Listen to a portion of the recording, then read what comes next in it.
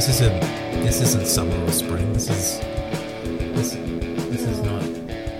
But I think I'd rather have it be cold than warm because you can always put more layers on, but really you can't take your skin off. I mean, well, you can, but you shouldn't. Yeah, you're not. I don't think that's going to cool you off either if you take your skin off. So.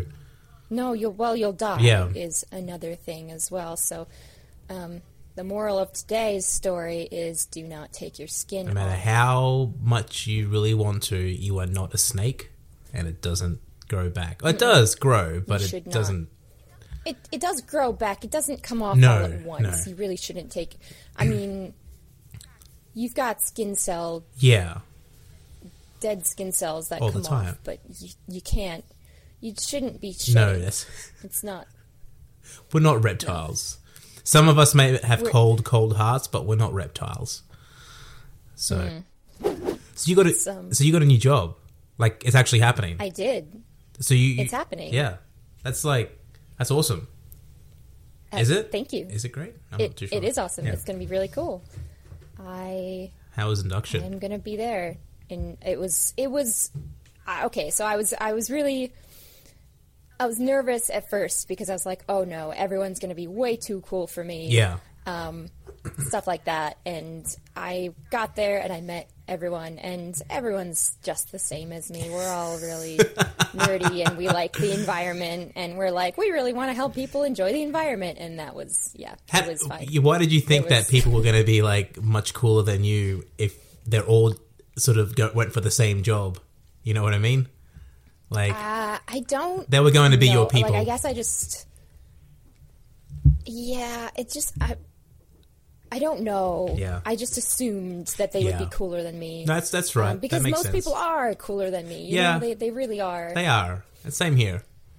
I assume everyone is at a different level. Yeah. So that's pretty cool. Yeah, I mean, they were very cool people, but yeah, it wasn't like they knew way more than me, or like they were like, I've spent 50 years doing this really cool thing, and you're like, oh, okay.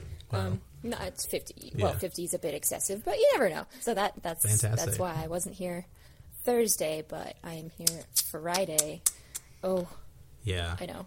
Although this will probably go up on Monday, so. Oh, so no one would have known. So I should have just said nothing. Because I wanted to talk about like the election that's on Saturday, but this won't probably go up until Monday, even though I've already voted. Oh, well, Wednesday? Congratulations for Thursday. voting. That's important. You need to It is important. Make your voice heard. What I found was how easy it was to vote. They just never there was no issue. It never felt like there was any suppression happening. It never felt like it was a big deal. You know, in America, it feels like it's a big deal. Yeah, but it is. we all have to vote. It's all there, and you just rock up, and you ignore all the people handing out the flyers and whatever, and go in and vote, and you just go to the shops afterwards and get some groceries, and that's it. Like, I shrugged my shoulders there because that's it. There's nothing else to it. It's quite easy. You know what I mean? Yeah, it's quite easy. You have middle-aged old people telling you where to go and helping you out with everything, and you have cardboard boxes and pencils, and the pencil was difficult for me because clearly they decided that there's no left-handers, so like the string that the pencil is connected to each one just wasn't long enough for me to so I'm sort of angling around and in awkward positions and my elbows up, and it's like, God, this is not great.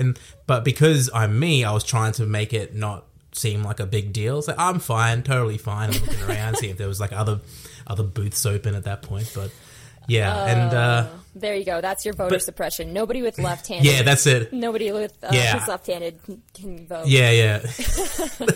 that's subtle voter suppression right there. Like, you just didn't. Absolutely. You're not sure if it was intentional or not, but it's just enough to make you kind of question it. Oh yeah. So, how long did it take you? Like, how you were just kind of in and out? Yeah, in and out. I waited for like a minute and a half in line. Nice. And then I got the sheets, the paper, the voting ballots, and spent 5 or 6 minutes to put number every single ballot, and and that was it. Like, I mean, I guess it's different here because it's always been a part of our kind of culture in terms of we in our democratic kind of system where we do just we're all supposed to vote, and it's not really a big deal. It's like, well, we've got to vote, so we may as well. And it's people like on voting day, obviously on this, and because it's a Saturday as well, it makes it so much easier to do it because you don't have to deal with anything. Really, it's just a Saturday, and there's barbecues happening, and sausage sizzles, and other stuff, and that's it. It's there's nothing else to it. Like you get cool stuff happen. Yeah, you get those like sausage sizzles, and you're like, what the heck? You get to eat and vote. Like, what is this? That's pretty cool. Yeah, and people just waiting in line and chilling, and I guess it's dependent as well on sort of like your political views or leanings and sort of your socioeconomic status as well, and like the suburb that you live in and all sort of like the region you live in. But I never feel like there's anything electrified or charged about it. It just seems like everyone just rocks up, does their duty, and goes home. You want to get it out of the way as early as possible, or you try to get there at the end of how I was reading like through Twitter through the midterm elections, how they were sort of saying updates kept coming up about voting stations extended to this hour and extended to that hour, and it doesn't happen here. Like, it closes at 6 or whatever, and that's it.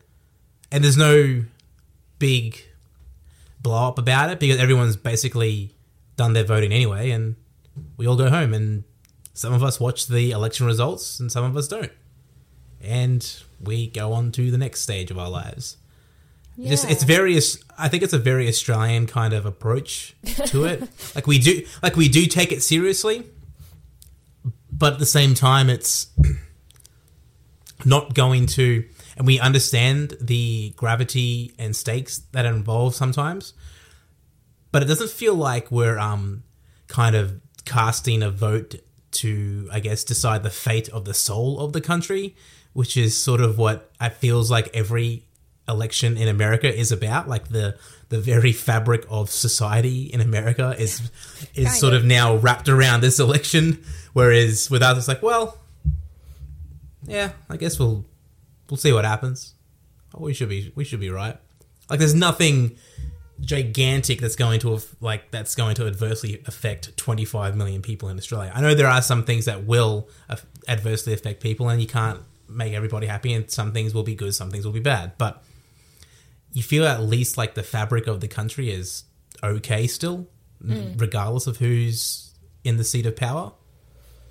Yeah, I guess there's a bit of comfort in that. I did go, I just went with Doug when he early voted, and there were people handing stuff out, and I didn't really feel like waiting inside. It was such a beautiful day, so I just went and I chatted to them, and I was like, oh, hey, it's cool that you're here, because you're not really allowed, like, you don't canvass outside of voting places. Like, that's a no-no in the US. Yeah. And they were all there together under the same tent, and I was like, this is weird to me that you're all kind of getting along. Like, I mean, I didn't talk to everyone because everyone was, trying to pass out papers to people, but like some of the people that I did talk to were like, yeah, it's better. I mean, they did say it's better here than in some other places. Like, it's a smaller sort of area, but even you said like everyone's pretty much just kind of there in the city, like just handing stuff out. And I was like, oh, that's so strange that they just get along. Yeah, like, we had the Labour Party and the Liberal Party and the Socialist Party and the Reason Party, which I voted for. The what now? Some independents were there as well, like their party thing, and they're all just milling about outside and just doing their thing. There's no tension. There's no confrontations. There's nothing of the sort. It just the only tension, the only confrontation there is, I guess, is sort of, you see it, and I see it from like the people who are in front of me or the people who are behind me when we're all walking in. None of us want to get the flyers from these people. Like, we just want to go straight through, and that's it. Just we understand it, and we accept it. That's the worst for us, is having to deal with the people with the flyers. Like, I know that they're, you know, they do it with good intentions and all sort of stuff, and I think it's great. But it's just, please don't, unless you're gonna offer me like some chocolate as well on the, I don't know, which I guess is a bribe, but I'm not gonna it's not gonna sway me, is what I'm saying. But it would just be, yeah, that's the only inconvenience. It's, I mentioned to a friend of mine that it was endearingly annoying. You know what I mean? So we've got that.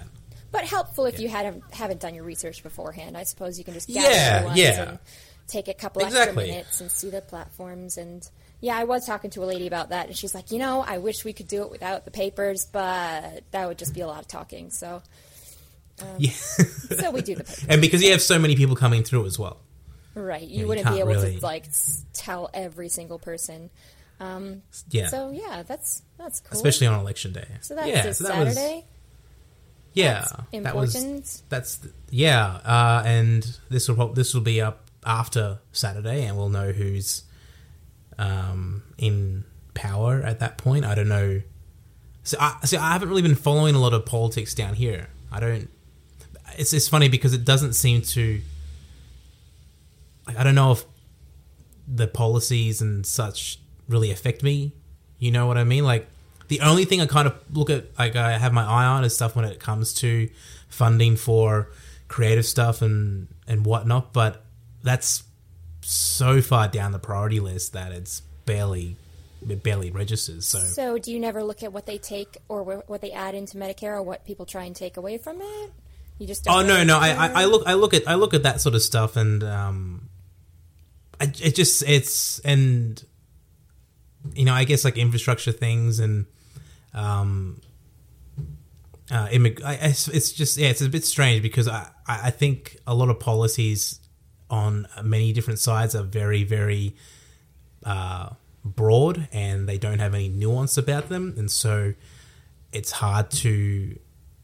And I think a lot of politicians want more nuance, but they can't because they know that the general public prefers more of a broad stroke kind of way to convey it. You know, they want it to be easily digestible, and that's not everybody as well. But I think when it comes to politics and when it comes to voting in elections, we all have to kind of think outside ourselves.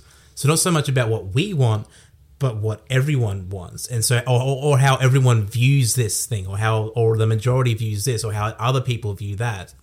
And it can be difficult, and it might not always be successful, but I think it's a really good way to approach it because you're actually taking in more information instead of, you know, so instead of just blindly going in with this is the party I want to vote for, or the person I want to vote for because of these policies and whatnot.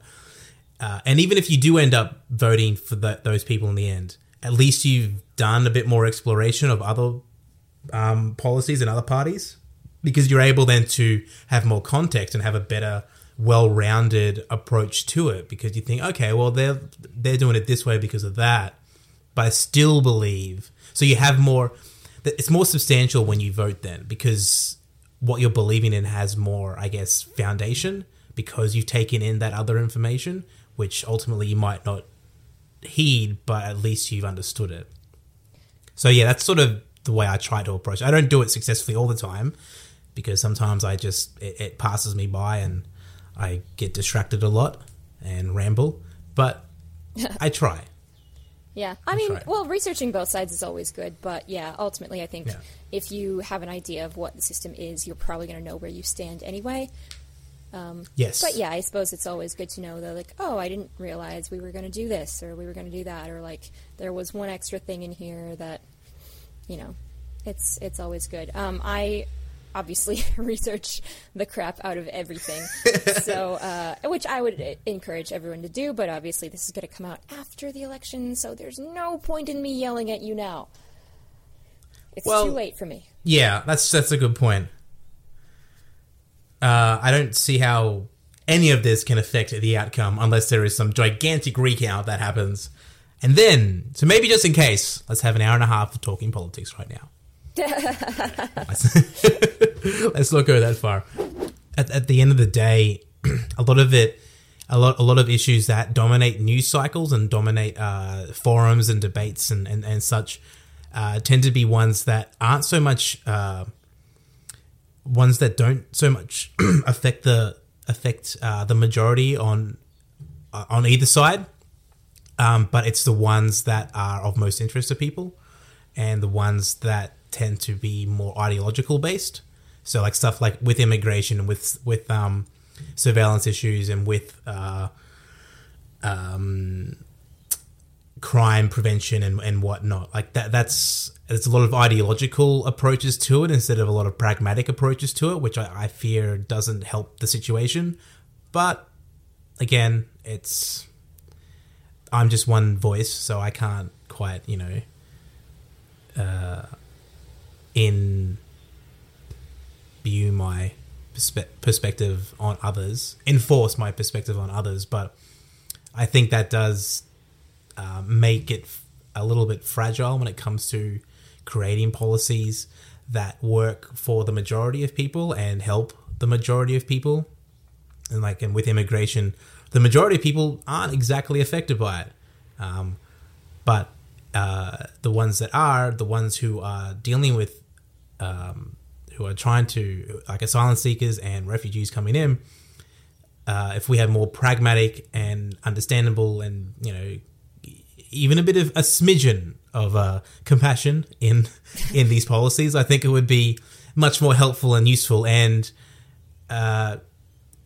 look, again, it won't help everybody as well. Like I think there's this absolute kind of thing that we have where it's a binary issue where there's people on one side or the other side believe that it has to be all or nothing, and it's like that's not how it's going to work because we're not machines and we're not higher beings. So we have to, do the best we can with all these different parties involved to get the best situation so that as many people as possible can benefit from it, and then the country itself can benefit from that.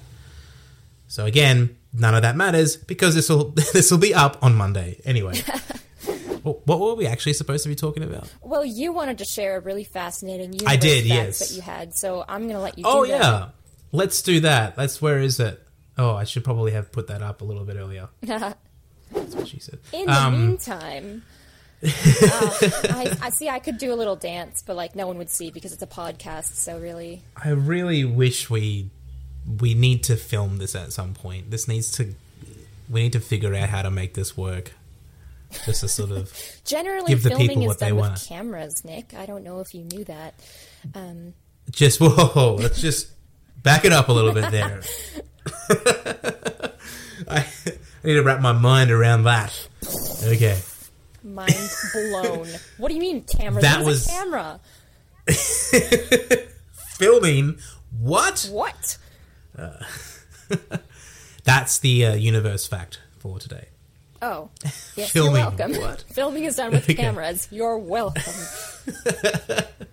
What if we're being filmed by, higher dimensional beings? Oh, they're going to be so disappointed. Zoo-like universe. Yeah, they would be. They're going to be like, what is she doing? Just having a nap again. It's fine. That's all they do. They just nap a lot. It's like, they get really tired and sad, and then they nap, and you're like, yeah, well... They wake up and they're kind of do some stuff and they just nap again. And they, yeah. Why are we watching them? There's nothing better to do. So basically, they're like us. Well, there we go. So the mind blowing concept theory prediction about the universe is. So this is into the far, far future, 10 to the power of 10 to the power of 10 to the power of 56 years into the future, which I don't even know what that number is. Around this vast time frame, quantum tunneling in any isolated patch of the false vacuum could generate, via inflation, new Big Bangs, giving birth to new universes. Whoa. Because the total number of ways in which all the subatomic particles in the observable universe can be combined is 10 to the power of 10 to the power of 115, a number which, when multiplied by that other previous number, which I will remind you again is 10 to the power of 10 to the power of 10 to the power of 56, disappears into the rounding error. A number disappears. I don't understand that. This is also the time required for a quantum tunneled and quantum fluctuation generated Big Bang. So we've already established that there's now these Big Bangs happening, giving birth to new universes. Quantum fluctuation generated Big Bang to produce a new universe identical to our own one, assuming that every new universe contained at least the same number of subatomic particles and obeyed the laws of physics within the range predicted by string theory. Okay, so and we'll have more of that. Break that down for us, Nick. For those of us not that philosophically and I can't even. How do you want me to break that down? Well, I don't. Okay, so lots of numbers, yes. blah, blah, blah, new universes. There, I did it. I did it for you. You're welcome. But okay, so you know how so basically you just need the chances of our exact universe happening again is in that rounding error, essentially. So basically what you're saying, so that has a huge amount of numbers that our universe would happen again, but that huge amount of numbers is dwarfed by the fact that the other number is so goddamn big that you'd never, basically never see our universe again. So, once again, you should feel pretty special about yourselves, folks. Yeah. Give yourself a pat on the back. And you're here. Yeah. I mean, that's pretty cool. It might happen again, but the likelihood is just infinitesimally small. There you go. So, really live your life, people. Live your life. What are we? We're so positive today. We were positive last week too. What is this? I don't understand. What's wrong with us? I don't know. You got a new job, so I guess that kind of helps. Yeah. What have I got? You got me. Yeah, of course. That's how did I forget that? Oh, now it's awkward. Yeah, right. I was gonna. What was I gonna say? I was gonna say something else, and then I forgot. Never mind. It's over. You didn't even try. Done. You just said I was going to say something, but you didn't even give yourself a chance to think of what you could have said. Yeah, because I'm looking at some of the stuff that, the notes that I've put down for today, and I'm trying to think of if there's anything here that was supposed to. But it's not. There's nothing there. So, blah blah blah blah blah. Nah, nothing. No, we're good. Okay. We'll end it. I'm gonna take your word for that. Yeah, we won't worry about it. So I will not worry about anything. That's good to know. That's not true, but I tried. It's the complete opposite. Yeah. So we were going to talk about Stan Lee passing last week. Oh my god, that was such a shock. Last week's podcast, and we didn't. It's weird because he was 95, so it shouldn't be, but he was so vigorous. Yeah. I did hear that in in the last couple of months or so he had been struggling quite a bit, which again it makes sense because he's so old. But it was, as you said, it still felt like a shock because it's Stan Lee. He kind of felt like someone who was beyond that. But it's always strange when a celebrity passes, someone who's you don't realize how. You realize how kind of meaningful they might have been in your life and in what they've created and stuff, but it's until they're gone when you realize how vast it was and how many people they've influenced and affected and touched with their life and their work. And there's a bit of a chasm that opens up about it because you're never quite prepared. And I think it's a different kind of amplification of when someone close to you dies. You know it's going to happen most of the time, but it's still a shock. You just can't fathom, not having them around in your life, or just knowing that they're around, even though they might not be in the room with you, but that they're there in the world doing something, and they're walking around and living their life. And so it comes away quite like a bit like numb about it, because you're not quite sure how to process it straight away, because you wake up in the morning, it's like, and there it is, like he's passed, and it's a strange, odd feeling. I think it was especially strange because, obviously, like, celebrities have their lives investigated and just laid out for us, but I don't feel like a lot was said about how he wasn't doing as well in the last couple months. So it was kind of just an assumption. I guess I didn't realize he was that old because I just don't pay attention to things. But even then, like, we're getting to the stage where 95 is old, but it shouldn't be like the end of where I don't know. I feel like you could still be shocked by that, because like my grandpa's 95, and I guess I would still be shocked. I'd be like, oh God, I thought he was going to make it to 100. Like I thought I had that much more time. So I feel like because we're living longer, like, is it because you feel like I didn't realize that was a cutoff point? Yeah, like is it because like he's like with your granddad, or like with like Stan Lee or anyone else sort of who's living through something, who's like sort of at an older age? Is it because they've reached that point and like, oh, they're 80 or they're 85 and they're 90 and they're you think, oh, they should get to 100, they should get to this mark, they should get to that mark, because they're just still going. You don't see it, you don't see how it could crumble, but I guess it's an old age, and it's the body tends to, like, if it's about to disintegrate, it disintegrates rapidly.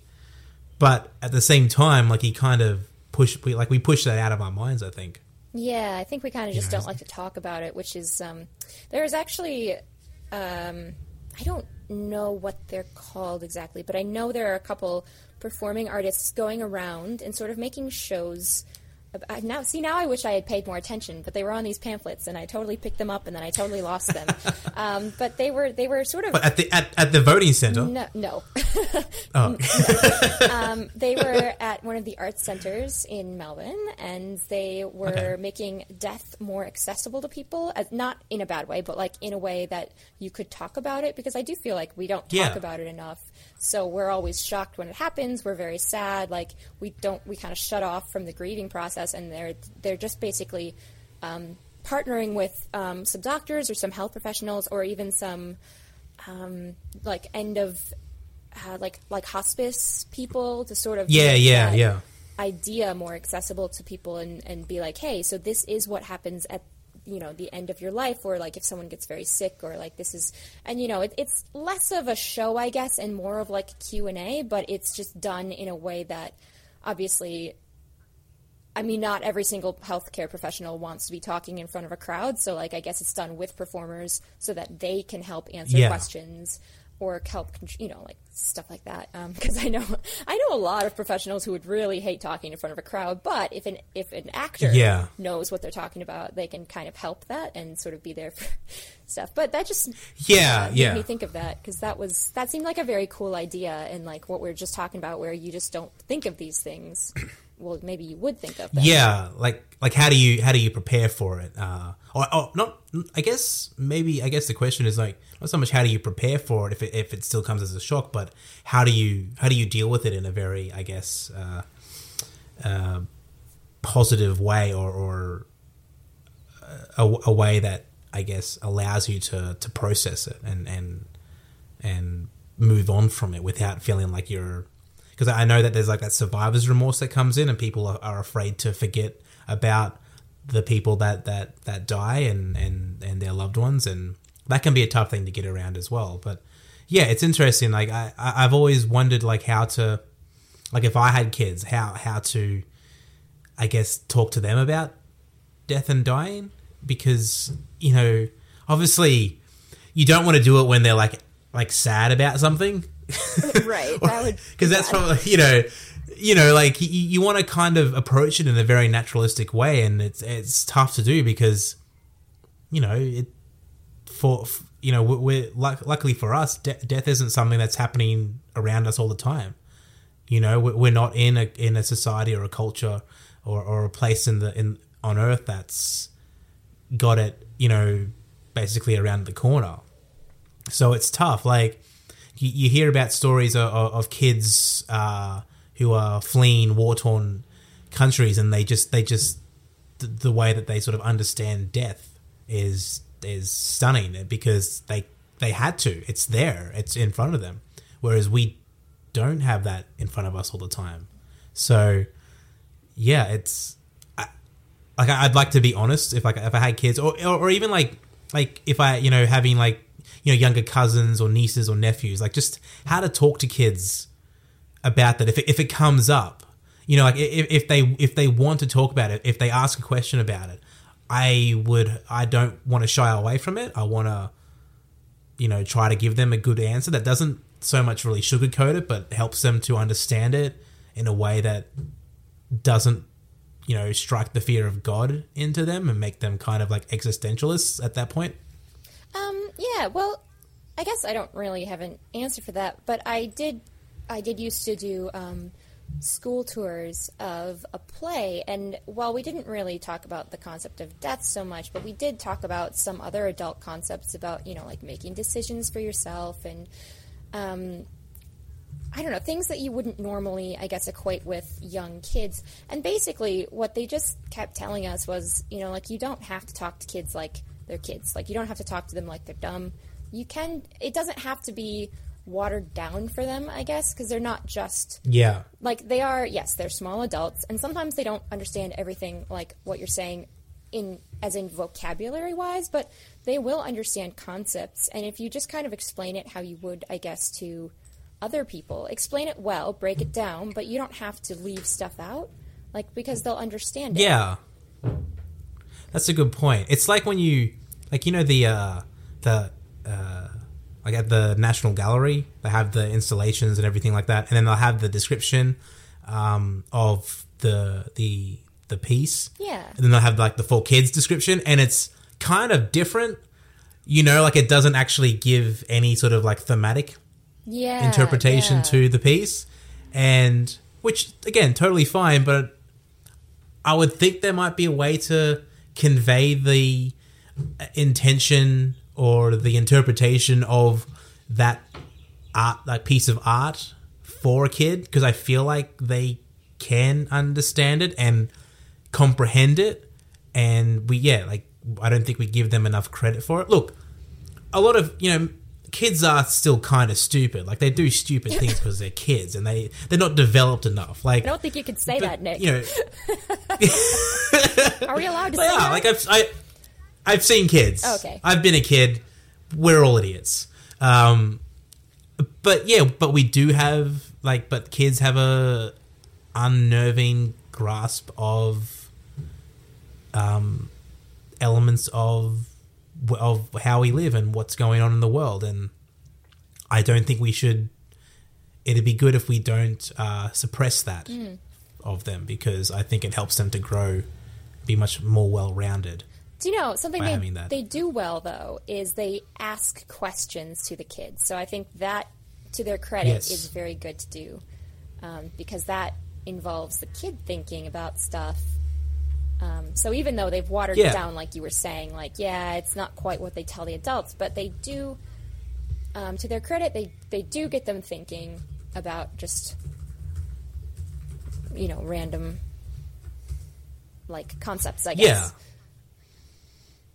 Yeah, it's a good point. Just at least it gives them that sense of curiosity to delve further, because they're kids. They're gonna want to. They're curious about things, and they'll explore.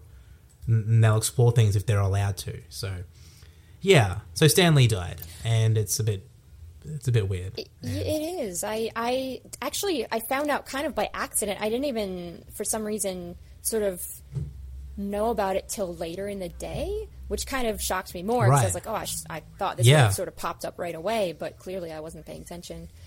Yeah. Yeah, it's strange. Like I woke up and like just checked Twitter and I saw a tweet saying that he had passed, and it was like one of those moments where I'm trying to like figure out whether like I'm reading it correctly or not, or whether it's real or not, because sometimes they're fake. Yeah, whether it's real or not, and and it turned out to be real, and everything sort of flew from there. And it's funny how obviously like what he did with Marvel and creating the Marvel Comics into what it is. Like obviously he didn't create it, but he just made it as relatable and gargantuan as it is now, and like bringing in all these different writers and creators to and giving them a voice as well, which I again, like I'm not, full disclosure, I've read like 3 comics in my life. Like all the comics and comic book characters and superheroes, all that sort of stuff I've experienced through TV and film.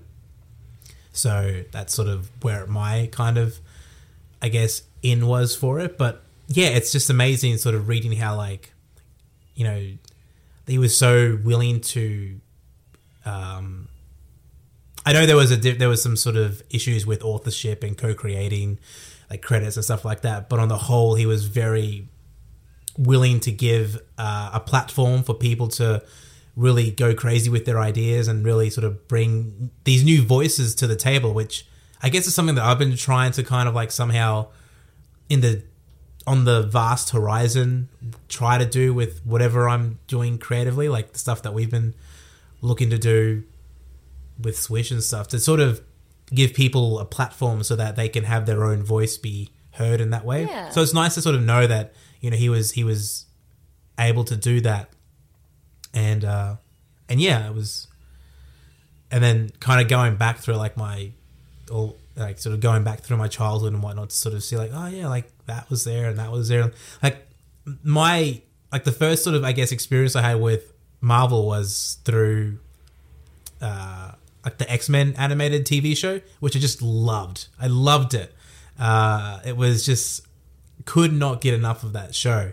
So it was that show and the Batman animated series, and I don't know if you ever saw them, but do you recall the old like Fleischer Superman cartoons from like the 40s? Did you ever see those? Still talking Marvel, or are you just talking comics in general? I'm just talking comics. Oh, okay. I was like, I'm just talking like, yeah. DC, but okay. I was gonna get you on that, but all right. To comics in general. Yeah. I'm aware. I did see. I saw some of those old. I definitely saw the older Batman. Cartoons, yeah. Since we're talking DC as well, I believe I saw. I feel like if I didn't watch it religiously, I definitely saw it, because I feel like this stuff was kind of in the 90s kind of thing. It was always there. Yeah, it was like, it was there. If you turn it on, you'd probably find it. Or if you turn the TV on, rather, and flip through channels, you'd probably find at least one superhero thing on. So I definitely, I want to say quite confidently that I've seen at least one episode of everything that you're describing.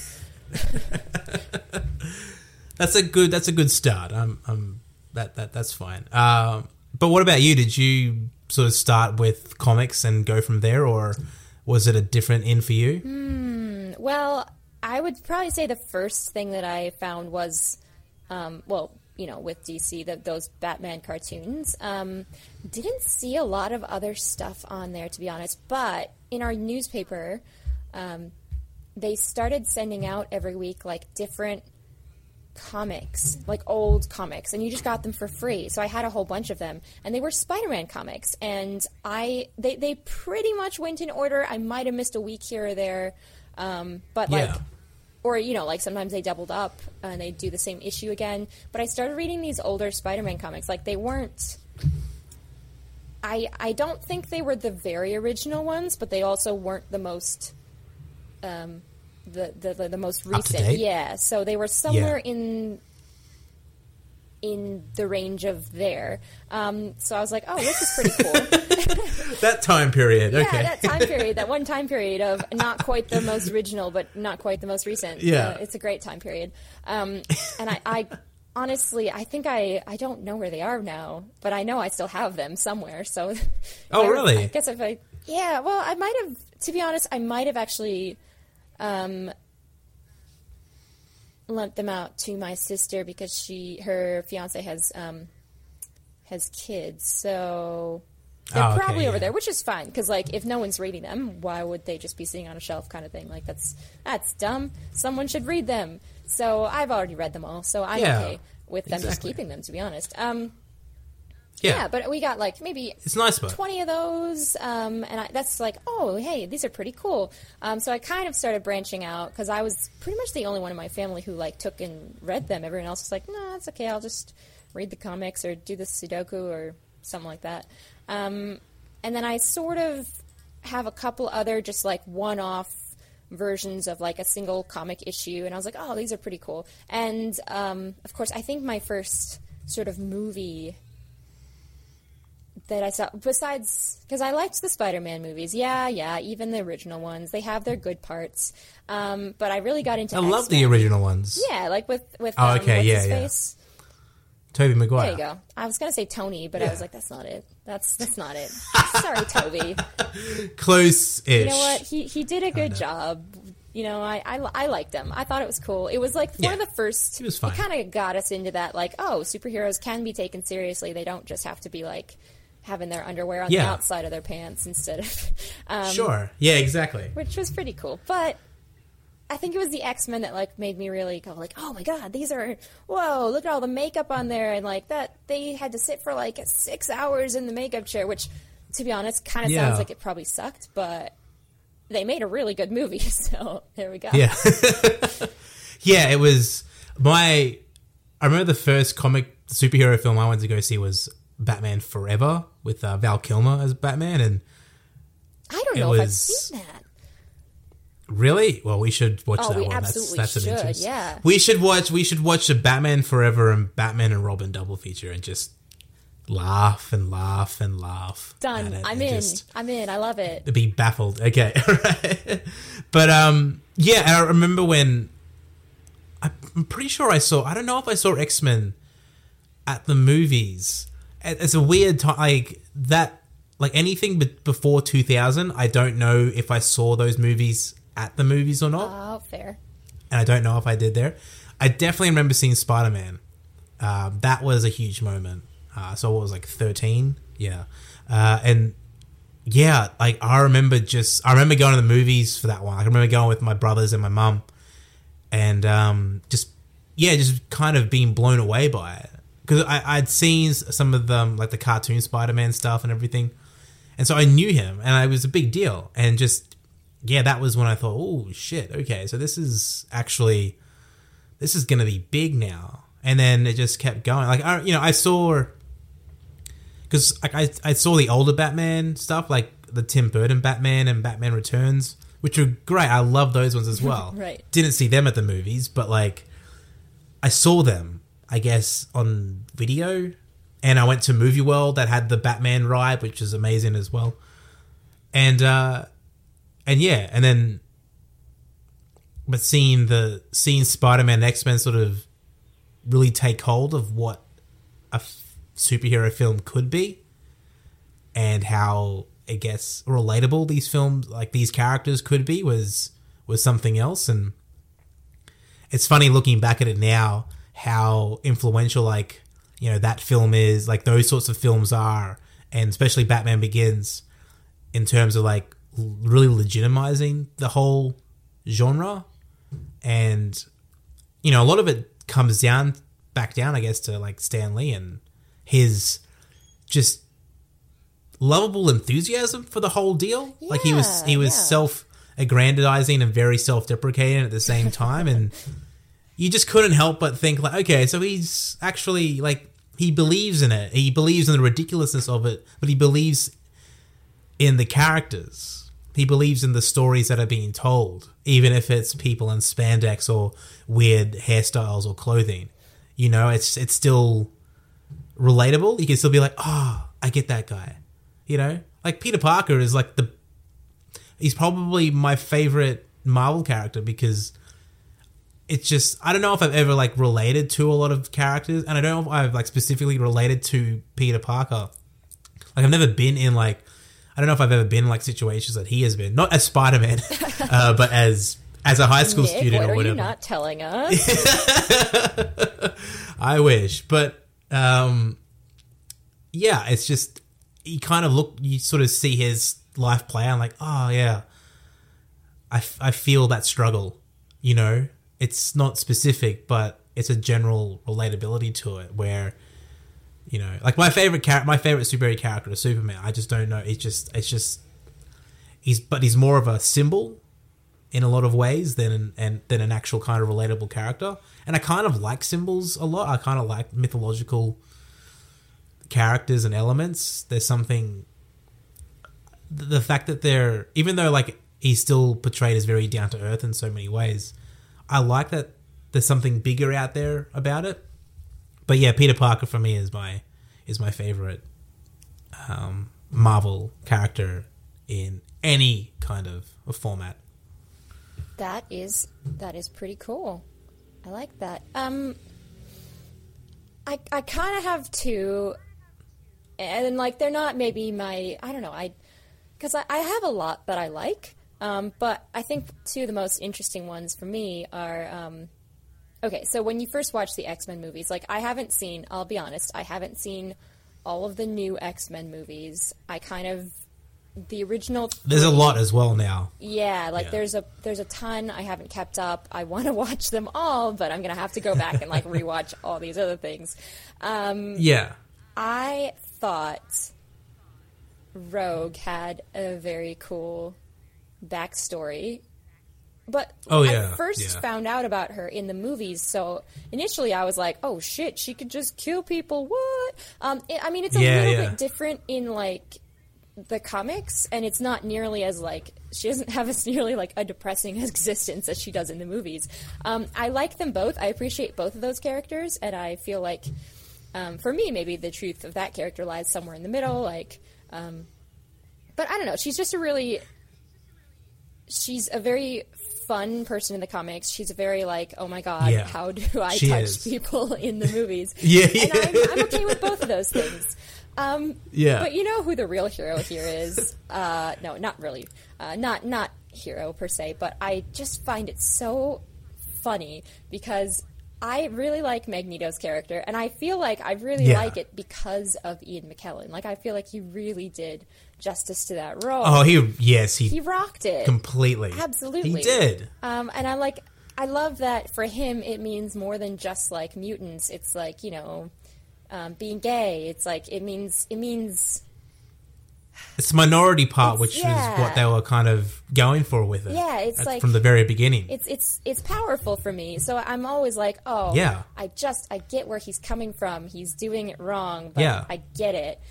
Also, let's be real, because like, okay, Wolverine is always like, I'm gonna kill Magneto, and everyone else is like, you are literally made of metal, and he's like, I'm gonna kill Magneto, and then he's so confused when this doesn't work out, and I'm just like, the patience Magneto must have not to just debone him right there, like, incredible.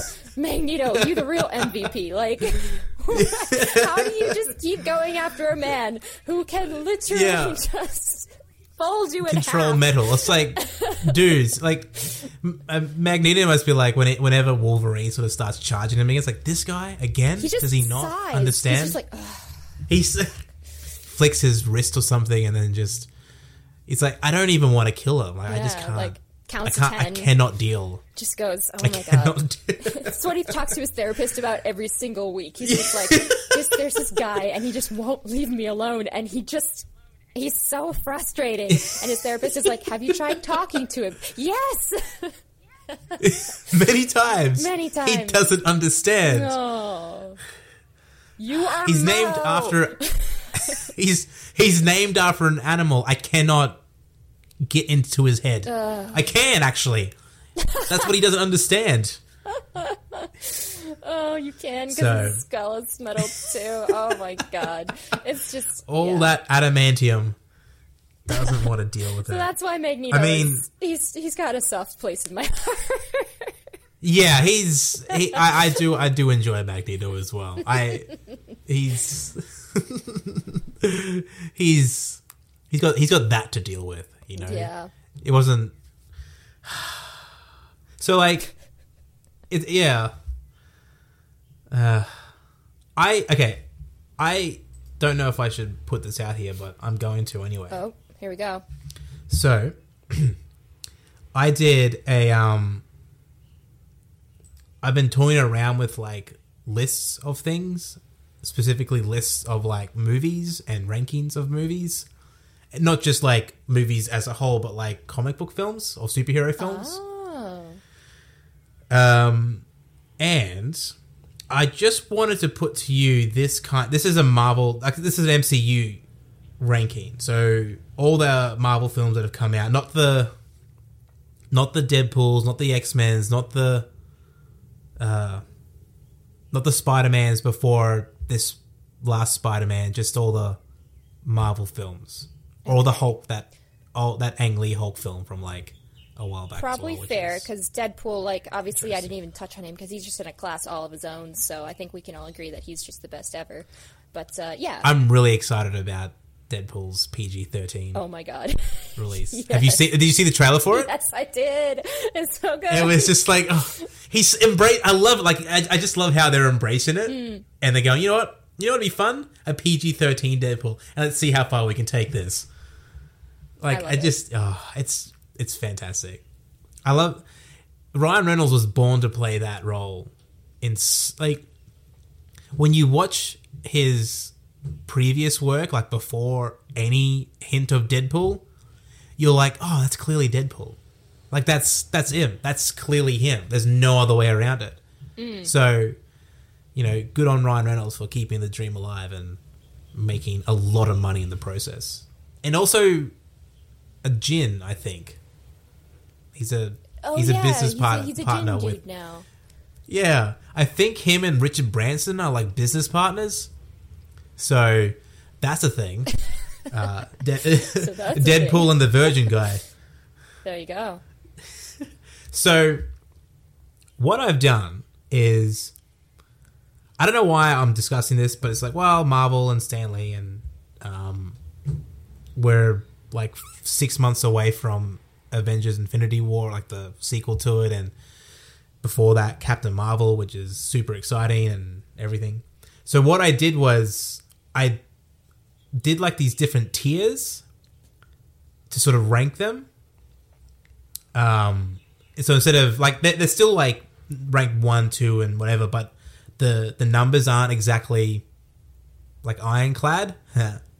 And you did that on purpose. I did. I'm sorry. No, I'm not. I'm not sorry. So these are the tiers that I've got. There's the top tier. That's I don't know why. That's all I had for that one. Like I wasn't really creative with that. You didn't make a fancy name, but I'll accept it. Nah, I couldn't. Yeah, sorry. The next tier is the Game Changers. The one after that is... Actually, you know what? I'll say the films in it, and you can be like, oh, okay. Okay. And then I'll go through it. Okay, so the top tier has only one film in it. Oh. And it's The Winter Soldier. Okay, I can see that. Yeah. Yeah. It's a genuinely, like... It's up there. Like, it's a really fantastic... Like, it sort of showed that it was... You know, you could make a Marvel film that was definitely different. And still have... And it made Captain America, like, really interesting as well, which... Yeah, oh my god, he was so boring before. I'll say it. Yeah. I think everyone... I don't think that's a hot take. I think you're right in the lane there. Like, he was just there. You know, like, the first one was pretty great. Like, the first one's a pretty cool, like, throwback. But once he becomes Captain America, he's not like a wet blanket, but just... He's a bit of a wet blanket. Doesn't really have... Yeah.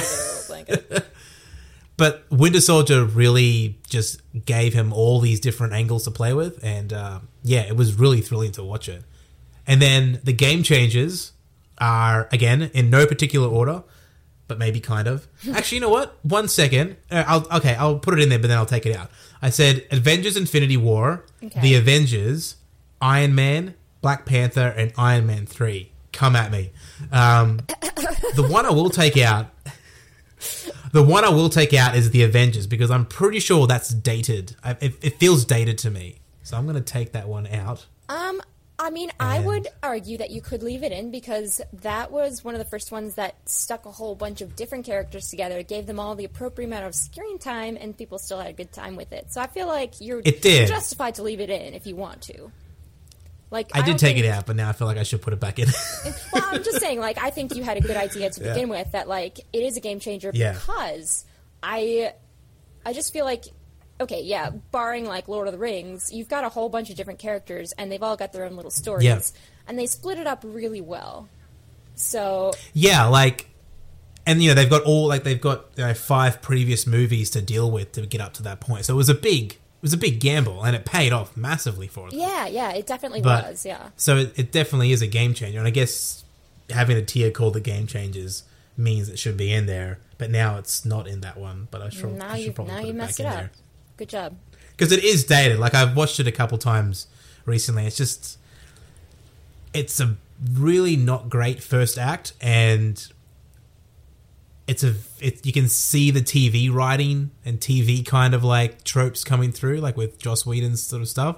But it's still a really enjoyable, fun film. Like, it's just exciting and thrilling, but there are a lot of hugely dated parts in it. And I'm standing by that massively. So, you know, fanboys and nerds and Marvel diehard fans and troll fans and whatnot. You know where to get him. Go get him. I have all the ammo. I am ready for you. But the other ones, I can't. But the other ones, yeah, I feel are quite well. They feel like they should be in that tier. With, like, Infinity War was a huge one, obviously, and it's a lot of movie, but I think it's a really strong film because it focuses on Thanos as the main character, which was a really bold move, but it worked because it gave the film actually some shape instead of it being just a mess, which is what Justice League kind of was. So that was that one. Iron Man, obviously. Right. I mean, started off seriously. The whole thing, really. You might argue, like, started off that whole, just, you know. Well, here's a question for you, and there's been a lot of debate about it, and like I think the AV Club they're doing these series of articles profiling, like, you know, the most sort of important or influential sort of movie superhero film from like every year up till now. We're starting with like the Superman movie from '78, and I wanted to ask, what do you think? What film from 2008 do you think is more important? Is it Iron Man or The Dark Knight? Ooh, no! Don't do that to me. Why would you do more that important, to me? not better. Not which one's better, but which one's more important or more influential? Once again, I'm going to say, don't do that to me. They influenced. It's a tough one. They influenced in different ways, though. Whereas Iron Man showed you that a superhero, you know, can be fun, and it set it up. It obviously set it up for more stuff. It set it up that you could start bringing the Avengers in. It was a really good setup movie, and people still had fun with it. It didn't feel like a setup movie. It was just the first one that I would argue that they just cast perfectly and like they got right, and you were like, oh, without a doubt, damn, yes. But The Dark Knight showed us that we could just do gritty reboot after gritty reboot, and it was awesome. So, like, how do you want me to? I refuse to answer that question. I don't know if there's an answer to it. There's no answer for me. I think The Dark Knight is definitely a better film overall, but I don't know, because it's like, well, it cast this huge shadow and legitimized the superhero genre in a way that Iron Man, no other film before it had. But then Iron Man kickstarted this dominance that Marvel has now, and, you know, all these studios and production companies are scrambling to make these interconnecting universes, and they're all failing, but they're not, because they've just hit upon something and they just hit gold every single time. So yeah, they really did. I don't know. So yeah, and then different, but like they both had legitimate. They both, I think, made really good strides. Oh yeah, huge strides. Black Panther, which is big. Oh hell yes! You know that would be in my top tier, and in the Game Changer, and in like I don't know any other good tier that you all the other ones that just. Actually, the one below, the other tier below it is probably a good tier for it as well. Now that you'd want to put it in. Are these tiers just different categories, or are they like one is better than the other? Well, they kind of, but not really. Like, you know, because I don't like one is better than the other. It's tough to kind of like really kind of definitively rank things, and I used to try to do that, but I've sort of stepped away from it. But there is a bit of like, if you look at the top tier and then you look at the bottom, there is definitely a difference. Okay. Like one is, you know, and then Iron Man 3, which I think did a lot of different things and changed a lot of different perceptions, as well as like, but in a subtle way, because it was just much more like condensed, intimate story, and took a lot of different chances and was set over Christmas because Shane Black loves Christmas movies. And yeah, I thought that was, and it had the huge twist of like the Mandarin not being the Mandarin, and people like blew up about it. And I'm like, I dug it. I loved every bit of it. And you know, you can sort of throw like plot holes in there and all these different things. And you know, who was Guy Pearce's character? See, I can't even remember his name. As like a kind of more generic bad guy, but you know, that aside, and like all these, like, yeah, I just thought it changed up a lot of like what, like sort of the same with like what the Winter Soldier did. So that's why it's there as well. So I guess I could argue the Winter Soldier would also be a game changer as well as a top tier. Yes, it would be. There's some overlap here. Okay, the other ones. A Venn diagram. The other tier, the Venn diagram. So the next tier is the ones you tell all your friends about. Okay. I don't know how that ranks above or below. I don't know this system that I've created. It is beyond my control. It's beyond everyone's control. It's too late. Captain America Civil War, Thor Ragnarok, Captain America the First Avenger, Guardians of the Galaxy. I did throw the Avengers in that one, but we'll keep it in the other one. And Spider-Man Homecoming. So they're all, I think they're the ones, like, obviously the ones above it as well you can tell your friends about. And even the ones below. I'm just saying, like, these are, you definitely like, you're definitely like, oh, dude, you gotta see Ragnarok. Yeah, definitely. Just because some of those are very like the humorous ones, the Guardians of the Galaxy, Ragnarok, blah blah blah. Yeah. Yeah, like Guardians of the Galaxy, like, dude, there's a tree, a talking raccoon. Oh my god, I love Greek. It's like, I am there. I am there. Next tier is the ones that are great diversions for time. That sounds like a not as good category. Probably, not as good category. Okay. And this one are the two Ant-Mans, Ant-Man and the Wasp, Guardians of the Galaxy Volume 2, the first Thor, Doctor Strange, and Avengers Age of Ultron. So they're like, I know like Age of Ultron apparently gets a lot of flack from like people on the internet, and it's a very messy film, but it's still like, you'll switch it on and you'll watch it. You know, like, and there's enough good things about it. It's overlong, but there's enough good things about it. And I think that's, all these have like pleasantries about them that make you kind of shrug your shoulders and go, that's not too bad. And then forget about it like the moment you stop watching it.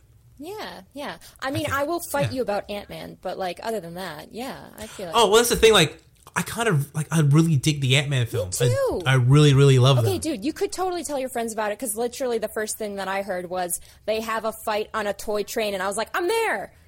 I'm so there! So in your ranking, we'll have Ant-Man in the... And then you got to tell your friends. Well, you could do it in both. I mean, I'm sort of... See, mine is more of a Venn diagram, again, once again. A lot of overlap. I refuse to do tiers. I will only do Venn diagrams from here on out. Done. We should just have a feature of, like... I have a list of things, and then you have a Venn diagram of things. Yeah, and then but once again, on podcasts, such a visual representation of movies is not helpful, so I'm the worst. Well, we're not really helping each other here. Okay, so those ones, and then the last ones, the last tier is the ones that didn't quite work. Which is a very polite way to sort of say, like, these ones weren't That great. was very polite of you, yeah. Yeah. Here is Iron Man 2, The Incredible Hulk, and Thor: The Dark World. So that's totally fair. They all feel like redheaded stepchilds. You know what I mean? Wow, what if someone has a redheaded stepchild and gets really offended at that? You should be very proud of them. That was just... I am not good with sued. talking to people. No, I love it. I'm not good with talking to people, but I started a podcast. See, clearly, visual representations, uncomfortable with talking to people. I should be doing podcasts, obviously. You've chosen the right field. I'm a very decisive, selective kind of person, and I know what I want. You are, so, yeah. I like what you've done though. I like your tiers, yeah. And honestly, I feel a few overlaps here and there, and yeah, I think I pretty much agree with them, yeah. But you could go, like, you could see gray areas there. Yeah, yeah. Like, you can say, like, you put Ant-Man up there or you put it down there, but it can kind of work on both levels, and you don't need like a number that just goes, it's here and it's better than this one, but it's not as good as that one. And that would be so hard to do as well. Like, the differences are almost negligent, or negligible, not negligent. Like, it doesn't quite matter. Yeah. So, yeah. I like your categories. I like them. Yeah. That's my tribute to Stan Lee. Thank you, Stan, for giving us this stuff and whatnot. So, also... Oh. Are you dead? I'm alright. You don't sound alright. So, well, I've been under the weather, actually, to be honest. Oh. Like, well, not under the weather. I mean, I am literally under the weather. We're all under the weather, Nick. Yeah, we're never above the weather. Well, astronauts are, I guess, and some people in planes. If you fly, you are, but yeah, I'll let it slide. Sometimes you're in the weather. Ooh. You're in the weather. Or you're in the clouds. Is that because weather is more than just clouds, is it? Weather generally is in this section of the atmosphere. So, you have to be underground to be under the weather? Oh. Well, I'd argue you're under the weather most of the time, because, like, if we're talking precipitation... Okay. Well, okay, regardless. Do tell me more. I can look up the atmosphere for you. Here we go. I knew it. The troposphere is where the weather takes place. Boom! All right. See, you just learn something new every day here. Or you just Google it. Yeah, that's it. Yeah, no, I've been a little bit under the weather. Like, just, like, at the very edge of it. Like, I'm fine, but there's just something close at hand, like a killer virus that's just about to consume me, but I'm all good. Okay. So Thanksgiving happened yesterday / today, because we're not in Australia. I mean, we're not in America. But yeah. Where are we? Help. Was it a big deal for you back home? Yes and no. It used to be, when I was growing up, kind of probably a bigger deal. And then when you get busy, you just get busy and you go, oh, well, at least I got today off or something. Yeah. Like Melbourne Cup Day. At least you got today off. Yeah, you're just like, oh, this means less to me now, but it's a nice time to spend with family. Like, when you're little, and if it was just our family, or like whether, an aunt or an uncle came over with their kids or whatever, like you'd make he'd make a decent amount of food. It was pretty good. And I think the most consistent thing for us was that we always turned on the Macy's Thanksgiving Day Parade on the TV. Yeah. And just nobody really watched it, but as you were going in and out of the room, or like maybe you'd sit down for like 5 minutes, or you'd be like, oh my God, the Broadway numbers are on. Like you had to watch in my family, if you didn't watch the Broadway numbers, who were you even? Like you weren't even part of the family, I guess. Yeah, if you weren't watching, you don't need to stay. Like, yeah, okay, yeah, whatever. There's Santa at the end, awesome. But like, if you didn't get there for, he's a little bit early, but don't you think? Like, he is early. Santa. I mean, what's he doing? Like trying to create some buzz? I've just stopped mourning Halloween, and here he's already sticking his face in the window. I'm like, get out, Santa. This isn't Christmas; it's Thanksgiving. Yeah, but they get the hype going, Santa hype. He gets a month, I guess. Yeah.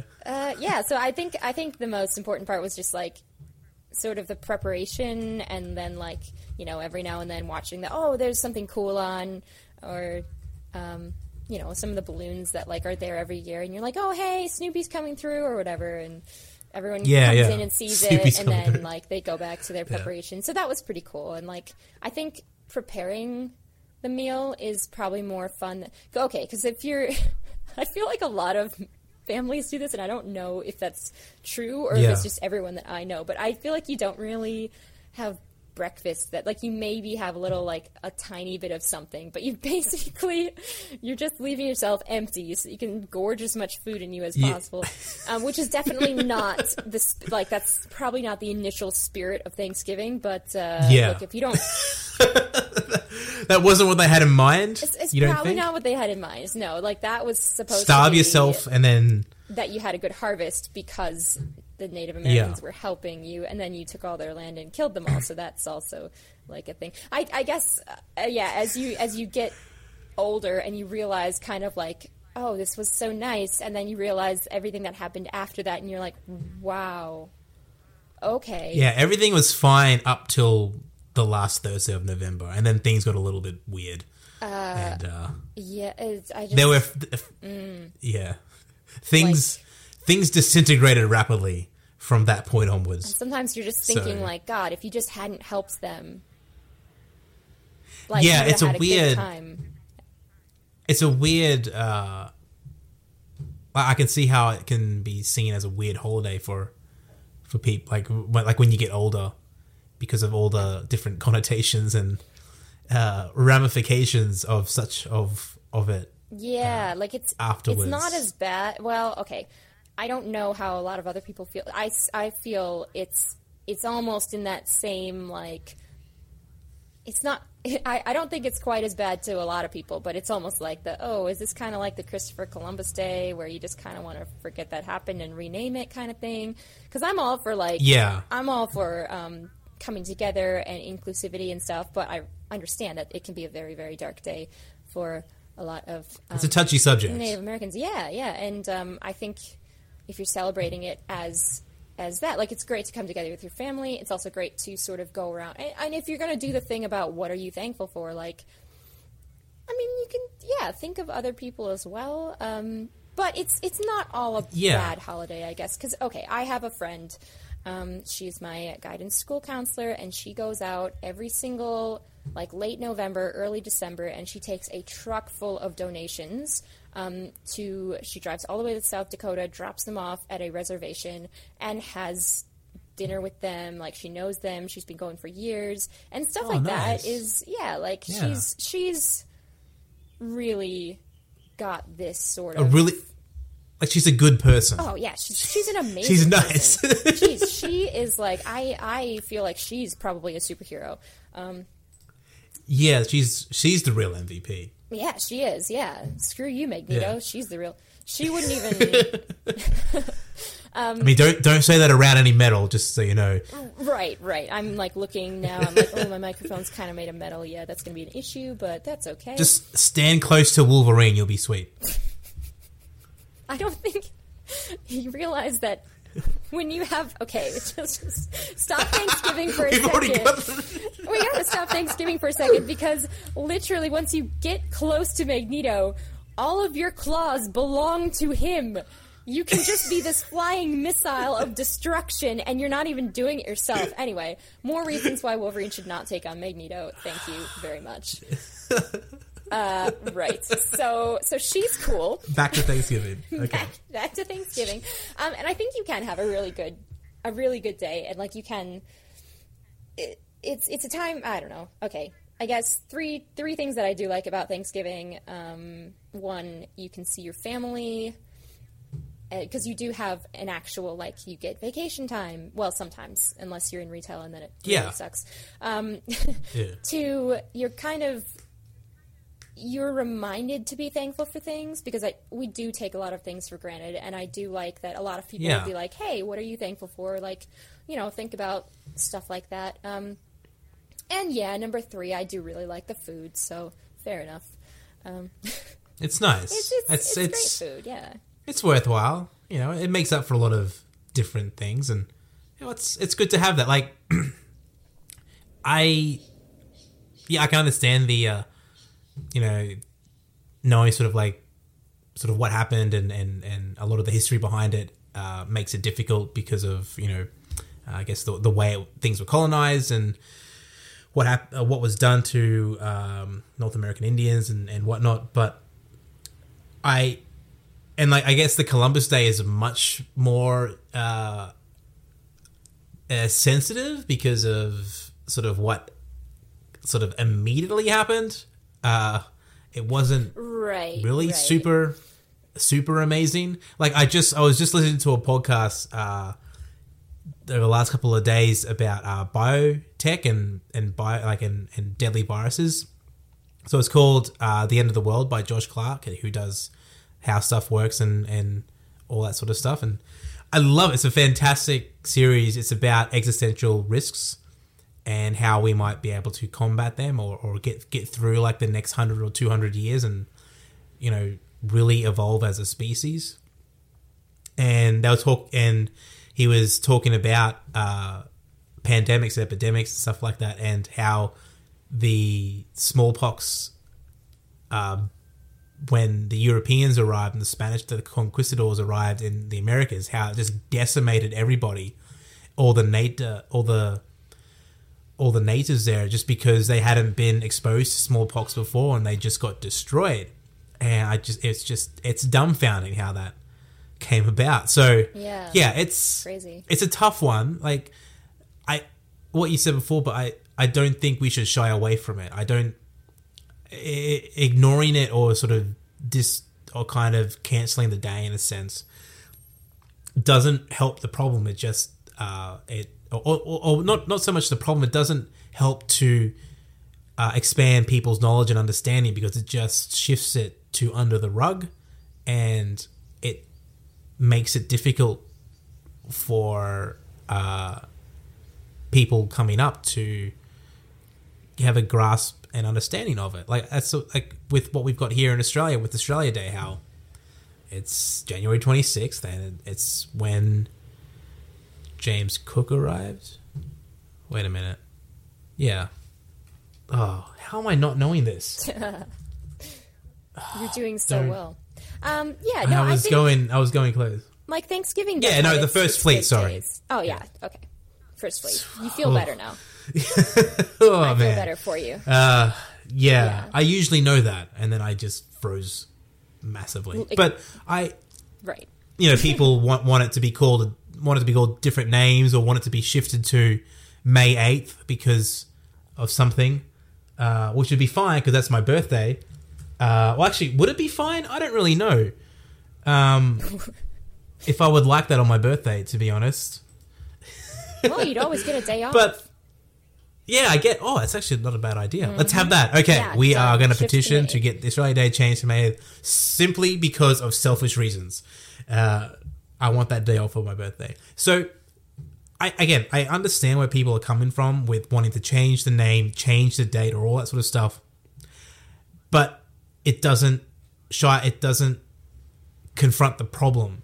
It just has people shouting on both sides with no one wanting to come together and talking about it. And, I see Australia Day as an opportunity for people to have their knowledge grown and have a better understanding of how we've got to this point and what happened over the last 200 odd years, and maybe more knowledge about Aboriginal culture and more knowledge about how colonization worked here and what it did and what it affected and how things came to be. And I think it's a really great opportunity to do that. But no one's really having that conversation. No one really wants to talk about it like that. People only want to see it as this thing that needs to be either upheld no matter what, or taken away and put somewhere else because of what that date entails. And I think it's just people on both sides being scared instead of being understanding and being willing to utilize that, like take advantage of that day to make it something better. If that makes sense. Yeah, I think the first thing that probably would need to be done to make that day better is if you want people to actually learn about history and stuff, maybe they need to treat it as not a day just to get blind drunk. Because I know so many people who are just like, yeah, awesome, barbecue and blind drunk. And I'm like, okay. For me, personally, for going back to Chris Columbus Day, that can just fuck off. Like, we've just talked about changing the name, and when we change the name, we change the focus, and instead of being on Chris Columbus, we talk about, because we don't get that day off. You still go to school, you learn about Chris Columbus. Instead of talking about him, we can talk about how that affected everyone and what happened afterwards. So that one's like not, that one's less of an issue for me. I honestly can't speak to Australia Day because I think talking about these problematic things sounds good, but also I'm not a citizen. Like, I don't know as much. You can't even vote, man. I can't even vote, man. I just had to stand out with those pamphlet people, and I couldn't even take their pamphlets because they didn't want to give them to me. You didn't even matter to them, really, in their eyes. They were kind enough to talk to me about anything rather than oh, man. But you were essentially getting in their way. I was really just getting in the way. I felt kind of bad. But you're like trying to grab one of their pamphlets, they hand it out to someone else, like whoop whoop whoop. I didn't even try to grab the pamphlets. I just said, hey, I can't vote, and they were like, oh, right, okay. I could just see them going, oh, I have no interest in you now. Can you please go over there? Yeah. Now you're the inconvenience. You've turned the tables on them. Yeah. Fun fact. Mm-hmm. So guess who also has their birthday on May 8th? Stanley? No. But someone, Harry S. Truman and David Attenborough. Oh, well, there you go. I thought for sure, because we had just talked about Stan Lee, but... that would have been coincidental and kind of weird. Yeah. Also, Enrique Iglesias. Oh, well, that's there you go. That's pretty cool. Yeah. So, yeah, Harry S. Truman is definitely not alive anymore. I know that much. No, yes, we know that much. Yeah. And David Attenborough and Enrique Iglesias are both cool people. So there you go. Winning. Yes, they are really cool people. Who's cooler, David Attenborough or Enrique Iglesias? Is that like Iron Man or Dark Knight? Exactly. That is exactly like that question. You need to stop springing these impossible questions on me. I'm sorry. It's just... It's what you do. I know. It's okay. It's what I do. I secretly love it. Yeah. You want more. I want more impossible You're questions. You're a masochist. Yeah. Okay. Is that it? I don't really... Yeah. Oh, I got nothing. I got nothing else. I'll give you a really happy little Thanksgiving story that that should warm the cockles of your heart. Not really. It's more of just what I did today. So obviously, it's past the Thanksgiving. What is cockles? Stop giving me these these questions that I can't answer. What is a cockle? Firstly, what's a heart? Oh. And also, what's Thanksgiving? Okay. What are cockles? I don't know, actually. No, you can power ahead. No, we're learning about cockles of your heart. I'm gonna first of all we're gonna Google that. Okay. Oh, okay. The cockles of the heart are the ventricles, named by some in Latin as cochlea cordis, from cochlea snail, alluding to their shape. So if you warm the cockles of someone's heart, you gratify one's deepest feelings because it's like the stuff that the heart is made of. Oh my God, that makes so much sense. Wow. I love it. That's quite beautiful. Plus it's like alluding to snails, so I love it more. Yeah. It works on 2 levels for you. It really does. That's a nice thing to learn. Yeah, allow me to warm the snails of your heart. Please. Just allow me this one time. So, my family was able to, my mom and dad were able to fly my grandma up for Thanksgiving, and they drove to my sister's place, and her fiance, who is so good at cooking, like he stayed up making all this really, really awesome food, and I was able to Skype them just as they were kind of finishing and going to bed. So that was really nice. And because Thanksgiving is not necessarily about the food, but it's more about just kind of being together, it was really nice to Skype them. And to be fair, I did not actually catch everyone because poor Lewis needed to go to bed because he had been up from midnight, worked his 3rd shift, and then just started on Thanksgiving prep. So he needed to go to bed. But I'm going to catch him tomorrow. Yeah. I'll say hi tomorrow, and that'll be good. That's nice. There. So that's what I did for Thanksgiving this year. That's a good way. That's a good way to end it today. Hey. On that bright note.